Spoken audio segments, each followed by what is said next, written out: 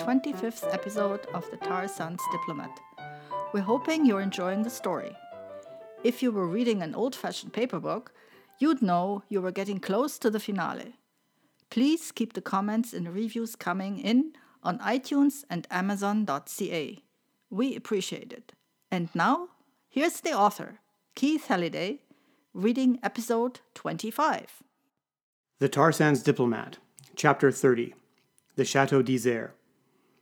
We rushed back to Violet's office with our news. I called Camille on the new burner BlackBerry that Violet had given me, and she agreed to meet us there. Where and what is the Chateau d'Isère? Puffed Lefranc as we hustled along the sidewalk. Luxury chateau, I replied. Often featured in Hello magazine, full of minor European royalty and Russian oligarchs. It's an old castle, and they say it's haunted by a peasant boy who fell in love with the lord's daughter. When they renovated a few years ago, they found a 500-year-old skeleton in the wall. I knew the hotel because Elizabeth and I had stayed at a cheaper one down the road, on one of our last trips together. I'd hoped a trip back to Belgium might rekindle something between us. Unfortunately, after I pointed out how close we were to the old bunkers of the German Atlantic wall defenses, Elizabeth began to suspect it was all an elaborate ruse to visit World War II battlefields. Plus, the hotel and its restaurant were terrible, in that peculiarly unpleasant Belgian kind of way. As I tried to explain over dinner that there wasn't much to do in the Belgian countryside besides visit battlefields, Elizabeth got it into her head that her roast rabbit might actually be roast cat. Lefranc glanced over at me. Well, I suppose the Chateau Laurier in Ottawa can't match real skeletons in the walls. Is the chateau in Brussels? I explained that it was on the coast, not far from Knokke-Heist. This was the town I told Sherlock about earlier, where there's an annual walk that commemorates the Canadian Army liberating the Breskins Pocket. Lefranc recalled the photos I'd showed him of the time I went exploring the old German bunkers there. Unlike Normandy, they're totally abandoned, and you can still go down inside half of them. This got Lefranc going. He lectured me on how Montgomery should have thrown the Canadian armored divisions forward faster along the coast after the breakout from Normandy to prevent the Germans from digging in near Antwerp and blocking the Allied supply chain. We arrived breathless at Violet's office. "McGregor," she exclaimed, pulling out her BlackBerry. "My hedge fund clients want us to go to London so they can extract your brain. Does Tuesday work?" I waved her off and shared the news, just as Camille was arriving. "The Chateau d'Isère is the ne plus ultra of Belgian luxury resorts," said Camille as we sat down in Violet's office. "It's extremely exclusive." "Yeah," agreed Violet. She waved off the coffee girl and pulled the blinds down on her glass door. This could be big. You go to the Chateau d'Isère if you really want to get away from the hoi polloi. It's totally for corrupt African politicos and German industrialists on dirty weekends with the mistress. I'm guessing it means the bigwigs will all be there. If Kennedy is going, then Beddoe and Hrvinsky might be too. Probably Sleeth from West Can, and Mashinsky as well. "This might be where the deal will be agreed," added Camille. We quickly came up with a plan. Lefranc would pretend to be a Canadian business tycoon on a romantic weekend with his wife. The wife would borrow the Apple laptop that Violet's stagiaire had used in the lobby of the Hotel de l'Impératrice, with the built-in camera and microphone.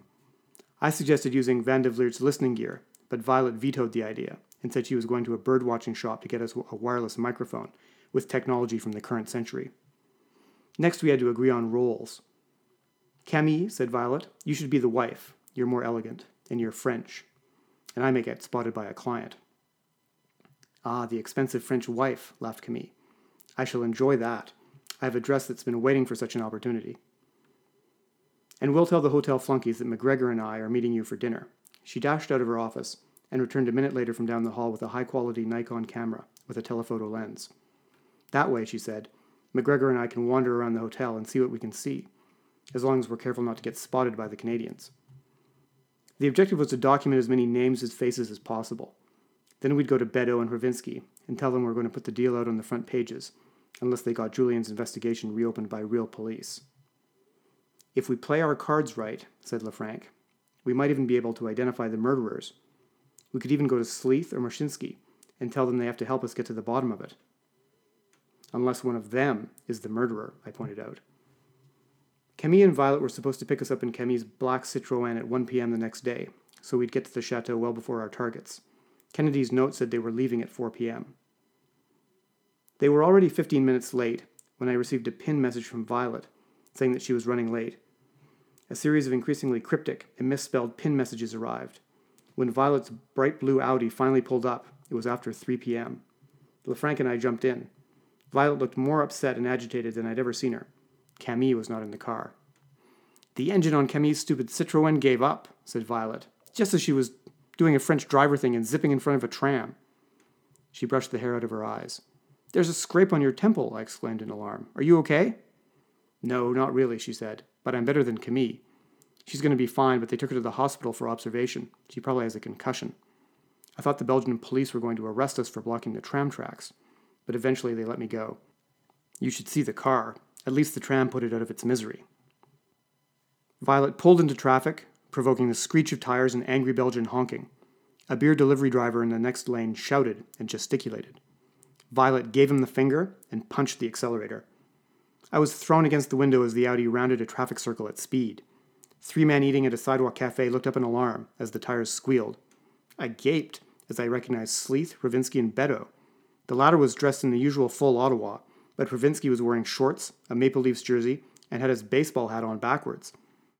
All 3 had big Belgian beer glasses in front of them. I looked at my watch. Presumably they were supposed to be leaving for the Chateau d'Isère soon. Once we reached the E40 for the coast, Violet accelerated to 160 kilometers an hour. When we ran into an embouteillage, she slammed on the brakes, punched the hazard lights on the dashboard, and shouted at the German camper vans like a native-born Belgian driver. We were halfway across the country, which wasn't that far actually, when she started to relax. "I guess I'm the mistress now," she said. I grabbed my sluttiest dress on the way over. "It would be an honor, mademoiselle," I joked. Lefranc looked at me with an eyebrow askew. I thought I was going to be the magnate. "Awkward," said Violet, pulling down her sunglasses to look at us. "This happened to me in high school. I picked the hockey player. What a disaster." She accelerated to 180 kilometers an hour to get around a Belgian minivan headed for the Channel Tunnel. "Aren't you a bit old to be believable squiring Violet around Belgium?" I asked. "Old enough to be a tycoon," said Lefranc, offended. "I'm a distinguished older gentleman." "All right, stop the bickering," said Violet. "Lefranc will be the tycoon. The reservation is under Joe Boyle, gold mining king of Canada." Violet decelerated and took the exit for the chateau.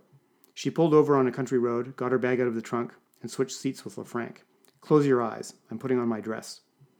We sat in silence as Violet squirmed, rustled, and complained about the unfairness of pantyhose. "Okay, you can look," she said a minute later. She adjusted the mirror to put on her makeup. "Lefranc, the keys are in the ignition. Scratch my Audi, and you'll wish it was Maxim Mashinsky who was torturing you." The transformation was remarkable. "You look exactly like a tycoon's mistress," I said. Her head snapped around sharply, almost causing a mascara incident. "That was a compliment," I clarified. "You're a beautiful woman, Violet." She eyed me for a minute. "Thank you, McGregor. That was very nice, I guess." We arrived at the chateau. The bellman took the bags, saving me the indignity of carrying the Gold King's suitcase. Violet put on her sunglasses, took Lefranc's extended arm, and they walked into the chateau. I followed behind. I have to admit that they both played their parts very well. We walked across the lobby. There was lots of money in the room, but I didn't see Culloden, the Russians, or anyone I recognized from the Hotel de l'Impératrice. Lefranc and Violet were invited to sit at the desk, while a perfectly dressed young woman checked them in. There were only 2 chairs, so I waited patiently behind them like the loyal business associate or son from Lefranc's first marriage, or whatever it was I was supposed to be. 2 glasses of champagne materialized in front of Lefranc and Violet, but there wasn't one for me. This was getting tiresome. Violet leaned back and beckoned to me. "I know people here, in the lobby," she whispered. "This was a mistake. They'll recognize me even in this getup. We need to get me back to the room as quickly as possible." I had an idea. I moved around behind the desk. The woman's perfect facial control twitched ever so slightly as I leaned in to whisper. Going behind the desk was evidently not something one did. "Madame is not feeling well," I said in English, not hiding my Canadian accent. The Gold King probably didn't travel with French-speaking associates. Would it be possible for her to be shown immediately to the room while I complete the formalities? The woman understood instinctively. When the boss's mistress is feeling out of sorts, every kind of line crossing is permitted.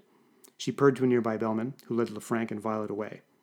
As she did so, I took the liberty of looking over her shoulder and noting that the Gold King was in Suite 12, and Culloden was just 2 doors down the hall. I didn't see any names I recognized, and didn't have time to find out which room Kennedy, Beto, or Ravinsky were staying in. I quickly concocted contact details for the Gold King, and said that he preferred to pay with cash due to certain family entanglements. The woman seemed to enjoy elliptical euphemisms, and was happy to oblige. I pulled some large euro notes from my wallet and made a deposit. Then I scampered for our suite. It was palatial. It had a bedroom larger than some of my staff quarters, a salon for entertaining, and a sunroom that extended out into the garden. Through the sunroom's sliding doors, we had a mini garden with cobblestones and a breakfast table. A well-trimmed hedge screened our mini garden from the neighboring ones. We were about to walk out into the mini garden when Violet hit the dirt like she'd heard an incoming mortar round. "Culloden!" she hissed, pointing at the hedge and rolling out of sight behind the curtain. I drew back, but Lefranc sauntered onto the cobblestones. He dashed back a minute later. "He's going running, along the road we came in on. We should break into his room before he gets back." The Tar Sands Diplomat, Chapter 31, Surprise in Suite 10. "Break into Culloden's room? Are you crazy?" exclaimed Violet, her eyes bulging. "Everything will be in there," said Lefranc. "Well, he runs, computers, files, phone numbers, everything. All he's wearing is his running gear, and if someone follows him, we'll know he's not there." "You can't follow a runner in a car," objected Violet. Lefranc had already thought of this. "Someone has to jog after him, someone in shape." Violet looked at Lefranc, then at me. "Fuck," she said. Lefranc and I gaped in astonishment as she ripped off her dress and stood in her bra, panties, and high heels, rummaging through her bag. "Okay," she said. "It's got to be me, and he's already got a head start." She talked quickly as she unsnapped her bra, threw it to the floor, and pulled a sports version over her head. "Keep your burner phone on," she said, hiking up some running shorts. "I'll call. I can't pin while I run." She jammed her bare feet into her running shoes and moved for the door. "Oh, wait!" She reached back into her bag and tossed me a box. It was the bird-watching microphone, still in its cellophane wrapping. She looked back before she pushed through the hedge and grinned. "Don't screw this up, fellas." Then she was gone. "Remarkable girl," noted Lefranc. "The future of the Foreign Service," I replied. "Until she quit, you mean." While we waited, I ripped open the bird-watching microphone box. I put the base station on the bed. It could wait until later. I found the batteries and stuffed them into the microphone unit and made sure the tiny LED screen came on. It was small and designed to be hung unobtrusively in a tree, so it probably wouldn't be that hard to hide somewhere in Culloden's room. After about 10 minutes, my phone rang. I could hear heavy breathing and footfalls. "I can still see him. He's fast. Even if he turned back now, at least 10 minutes back." The phone went dead. Lefranc and I grabbed notepads, a camera, and the microphone. I set my phone to vibrate. We slipped through our hedge, looked around, and then slipped into Culloden's mini garden. As Lefranc had guessed, he'd simply pushed his sliding door closed when he left. You couldn't lock it from the outside. "His first mistake," whispered Lefranc excitedly. We slipped inside and locked the glass door behind us, just in case he came back early. We could escape through the suite's main door. The first thing I did was set up the bug. His suite was similar to ours, and I chose an air vent in the middle of the ceiling over the main sitting area. It was nearly invisible. My phone buzzed and I picked up. 20 minutes out. This pace is killing me." I pocketed my phone. Lefranc was in the bedroom. I surveyed the suite. There was a black roller bag by the door, with a set of golf clubs. A bottle of Gatorade and a runner's energy bar were on the side table. But where were Culloden's briefcase and computer? I began looking, carefully, through drawers and closets. Before I opened something, I checked if there was some telltale piece of paper or something similar jammed in to let Culloden know his room had been searched. I found nothing. Lefranc came out of the bedroom. The clothes he arrived in are on the bed. I found his wallet. Nothing in it but wads of cash and receipts from Brussels restaurants. I wrote down his credit card numbers. The phone buzzed again. "The man is a machine. 30 minutes. No sign of stopping. Cramps. Blister. Fuck." The line went dead. We searched the bathroom and looked again through all the drawers. We went back into the bedroom, and I crawled under the bed. "Come help me with this suitcase," said Lefranc. "I just checked quickly before." I kneeled beside Lefranc as we felt Culloden's socks, stuck our fingers down the lining of his suitcase, and kneaded his toothpaste. "Nothing," said Lefranc. "Not a file, not a sausage. Is it in his car?" My pocket buzzed. I flipped open the phone. All I could hear was someone coughing up a lung. "Are you okay?" I asked. "No." "Where are you?" "Just lying in a field with some cows, hoping I'd die soon." I twisted my ankle. "Where's Culloden?" I said. I glanced at Lefranc. "We might have to make a run for it." "Still going," said Violet. "Who knows how far he's going today? You have at least 45 minutes. I'm going to hobble back now. If I'm not back by morning, name a high school after me." "Pardon me," I said. "I graduated from Sir John Franklin." She laughed painfully and hung up. "Delirious," said Lefranc. "Now where's that briefcase? There's nothing in this suitcase." It struck me. There's another suitcase by the door. His laptop and papers must be in there. I dashed over and flipped the other suitcase onto its back. I unzipped it, ripped open the cover, and reached inside. I pulled out a handful of women's underwear. Lefranc's jaw dropped. At that second, the main door to the room burst open. Kennedy stood there, in workout gear, covered in sweat and breathing heavily. She held earphones in one hand and a room key in the other. A golden necklace with a small rectangle on it dangled around her neck and moved as she breathed. "What the?" she said, looking stunned. "McGregor?" She looked at the number on her room key and then at the door. Lefranc and I were even more amazed. The thought flashed across my mind that we should have locked both doors from the inside, not just the patio door. Kennedy looked at me, then at my hands. I put down her bra and panties. Then I jumped up and ran for the patio door. That turned out to be a mistake. She took 3 steps and brought the taekwondo down on me like a giant mallet. Even with luxury carpet, the fall knocked the wind out of me. I looked up to see Lefranc standing still in amazement until Kennedy struck him in the midriff and then felled him with a blow to the neck. Kennedy quickly closed the curtains and set up 2 chairs in the salon, in the corner closest to the bathroom and farthest from the doors. I tried painfully to get off the floor and onto my knees. Lefranc was moaning quietly in the fetal position. She grabbed a golf club and pointed us to the chairs. Her eyes burned with anger. "Make a noise, and I'll brain you both," she said savagely. She rummaged in her bag and pulled out some athletic tape. "We're going to wait for Ian to get back. If either of you do anything, I'm going to scream rape and hit you with this." She brandished the golf club. I lifted myself slowly and moved to help Lefranc. His wallet, keys, and bottle of fly-by-night Russian jet lag pills were on the floor beside him. I picked them up, put them in my blazer pocket, and helped Lefranc into his chair. Kennedy glared menacingly at me. I decided it was not the time to tell her that she had ticked the box on authoritative boardroom presence for her next appraisal. "McGregor," she said, "tape your friend's legs to that chair, his hands too." She tossed me the tape. I almost caught it, but it bounced off my hands into the corner. "Can't you do anything right?" she said. She strode to the corner, grabbed the tape, and put it in my hand. "Wait," she exclaimed. "Is that Ambassador Lefranc? What is he doing here?" What was I supposed to say? I thought to myself. "Never mind," she said. "Just tape him up." I rose and taped Lefranc's legs to the chair leg. He seemed barely coherent. I wonder where she'd hit him. Kennedy ripped open her energy bar, took a bite, and cracked open her Gatorade. This seemed to bring Lefranc back to life a bit.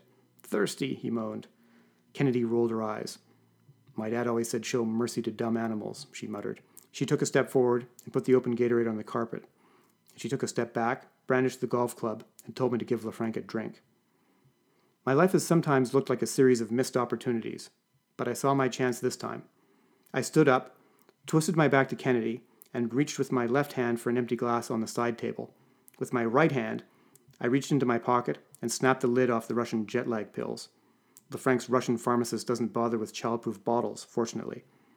As I poured a glass of Gatorade for Lefranc, I jammed the jet lag pills into the Gatorade bottle. My heart racing, I put the empty glass back on the side table. I moved to hand the Gatorade back to Kennedy. She raised the golf club, put it on the floor, and finished taping Lefranc's hands. When I was done, she told me to tape my legs to my own chair. Then she stepped forward. I flinched as she almost knocked over her Gatorade. She put a pillowcase over my head and told me to put my arms down. Then she taped them to the sides of the chair and removed the pillowcase. She picked up the Gatorade. I tried not to watch it. I didn't want to spook her. She was about to take a swig when Lefranc opened his mouth. "Can I have another drink?" he gasped. I watched, inwardly screaming, as Kennedy poured Gatorade into Lefranc's glass and then held it to his lips, and he drank noisily. "Want some?" she said, looking at me. Thanks for listening to episode 25 of the Tar Sands Diplomat. We hope you enjoyed it. If you have any comments, please send them to me at khalliday@tarsandsdiplomat.com. And please don't forget to leave a review on iTunes or for the book itself on amazon.ca. And check your iTunes feed next week for the next episode of the Tar Sands Diplomat.